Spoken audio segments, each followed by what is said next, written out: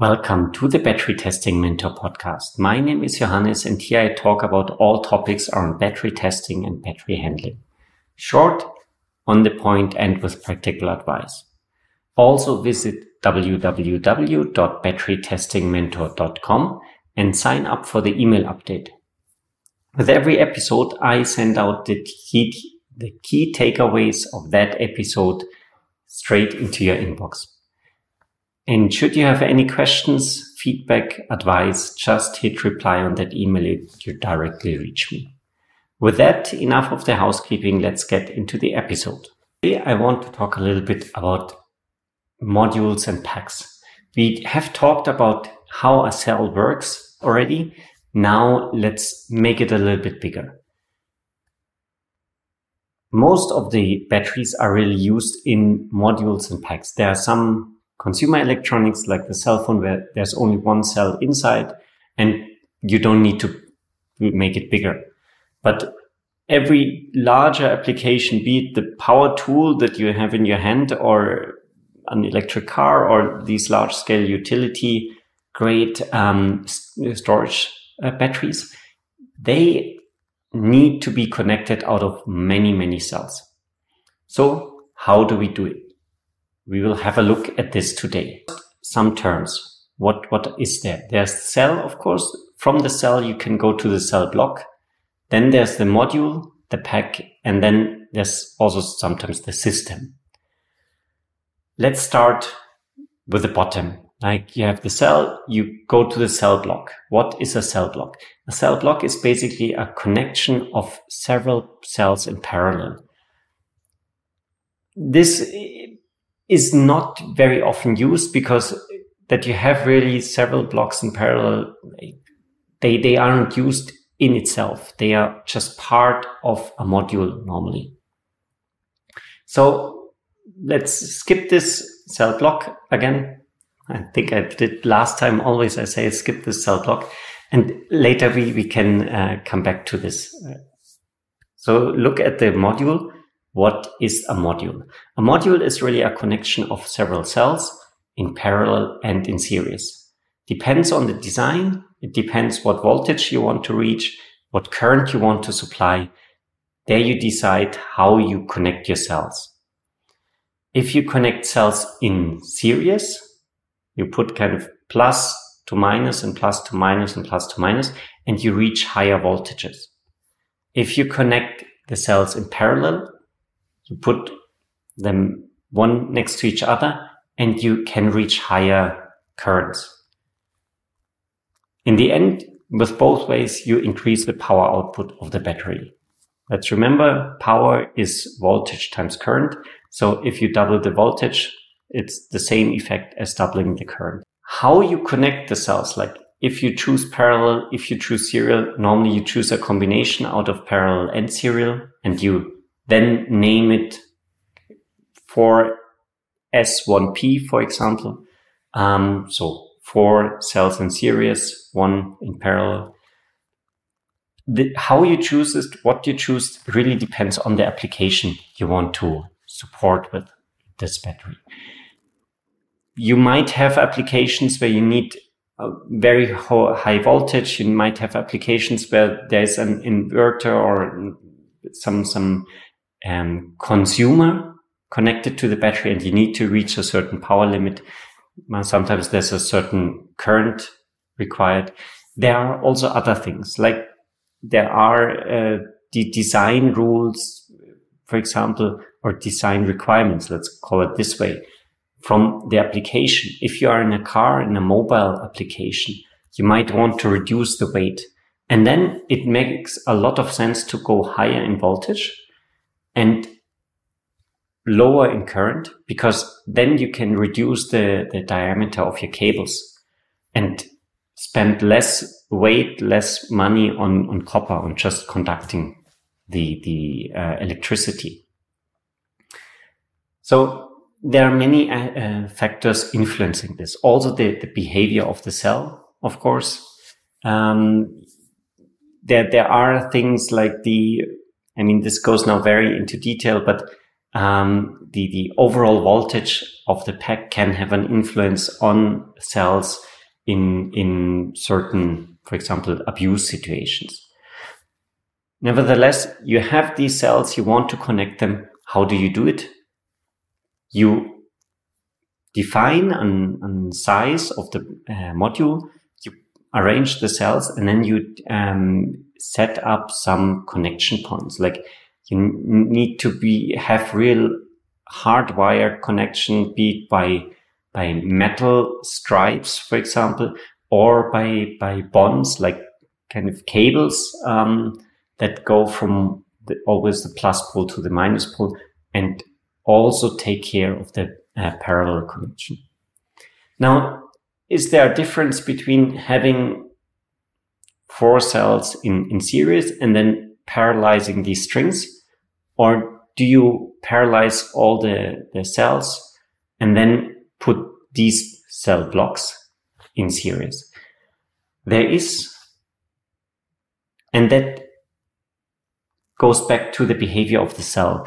Because if you have one cell that is behaving not well, like that is degrading a lot, that has some manufacturing problem, for example, and it is performing less than the other cells. If you have one string, one serial connection, this one cell is the limit for the overall power output, because it might have a reduced current capacity, it might have a reduced or a faster reduction of the voltage, and then you reach the voltage limit at one point where all the other cells are still capable of delivering more. So if you have these in one string, one cell is the limit. Now, if you put them in parallel, like you have 2 cells in parallel, one cell is reducing the output because it is aged, it is defect. So the current can then travel through the other cell. And of course, you put more load on the cell. You put more like strain on the cell in some way. But the string then can then perform much better compared to having only one cell. And it goes, of course, into extreme when you have many cells in parallel. Like, when Tesla started, they had these thousands of cells in a battery pack, and there were tens of cells in parallel connected. So if one cell fails, basically all the other cells need to take a little bit of more load on them for the whole battery pack still to work. So it really makes sense to put these cells all in parallel and then put the serial string on top, compared to the other way. And another point is also that you need far less measurement setup, because when you operate a battery, you always need to record or measure the cell voltage. That is really key. If you do this blindly, you don't know if the cell is above its limit, below its limit, and you damage the cells. So you need to measure the cell voltage. Now, if you have them connected in parallel, you need one cell voltage measurement, that's enough, and you know the cell voltage of the whole string, because it forces itself always to this voltage. If you would have this separate, you would need to really measure every cell itself. And you have then, if you have really a lot of cells in parallel, you have really a multiplication of the measurement need, and that means more computing power, more sensors, all the stuff. And here I come back to this word or the state term of cell block. This is exactly this point. You have these cell blocks that are part of the module. Now we have them connected. What else is necessary for the module? One thing is you need an housing. You need to have the pressure on the cells, especially if you have pouch cells there. It's most extreme. pouch cells have no structure around the cell, so you need to build the structure with the module. So you need some compression plates, and really sometimes it is really a massive housing around that make sure that there is the suitable amount of pressure on the cell so that the layers of the cell really touch each other. Of course, the geometry of the cell has an impact on this. Like that pouch is really that it's necessary to put them together. If you have these round cells, that the cylinder itself is so stable that you have far less of an issue of pushing the cells together.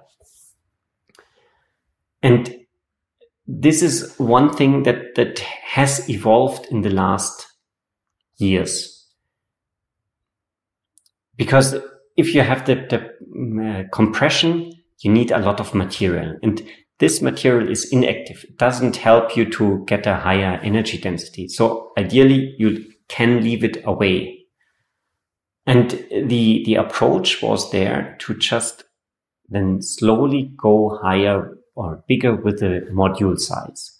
Initially, let's jump now to the voltage side. Initially, modules were limited to 60 volt because 60 volt is the voltage where you can touch it and basically nothing happens. You do not get hurt. You sometimes feel it a little bit, but there is no harm to your health.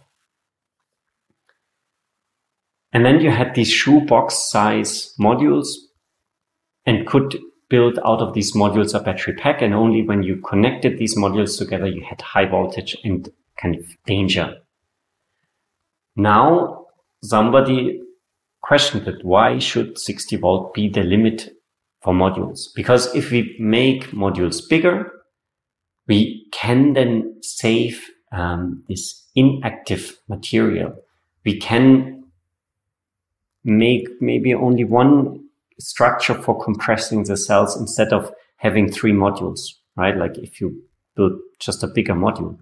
And so the voltage slowly increased. It creeped up to 100 volt and then above 100 volt. And suddenly we have several 100 volt per module today in some applications. The key driver is really reducing the inactive material, increasing the energy density of the module. And then, of course, of the overall pack. Another thing that we didn't talk about yet in the module is the BMS, the battery management system. This is necessary. I mean, I talked a little bit about this because you need to measure the voltages. And these voltages are measured by the battery management system. There's a small computer sitting typically on the module somewhere inside the housing. And this is connected to all the cells so that you measure every cell voltage. So you have this small computer that is in the battery pack, in the battery module. It is normally just a slave, kind of. You have a battery management system master that controls the overall pack, and every module has its own slave to measure the cell voltages. Now we are basically ready to build these modules inside the battery pack. As I see the time has run out, I will just talk about the battery pack in the next episode. I thank you for your time. Have a nice week. And hear you again here at the Battery Testing Mentor podcast.